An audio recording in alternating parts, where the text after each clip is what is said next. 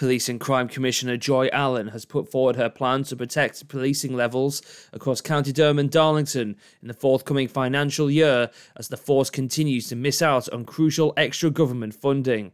The Commissioner is recommending increasing the policing portion of the money people pay towards council tax by 5.1%, which equates to an extra 25 pence per week or £13 a year for a Band D property.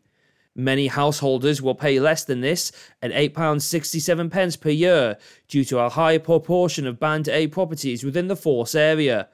The increase, which is in line with government assumptions, will generate vital income to enable the Commissioner to maintain police officer numbers at 1,368 until at least April 2025 and police community support numbers at 146.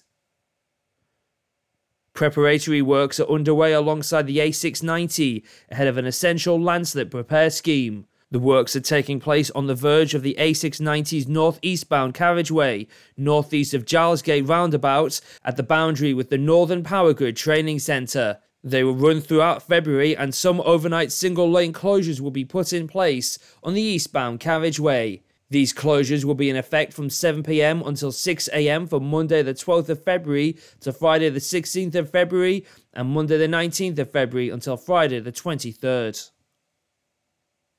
And 3 units totaling close to 270,000 square foot at Aycliffe Business Park are set for approval. Durham County Council's County Planning Committee meets on the 6th of February to consider the application.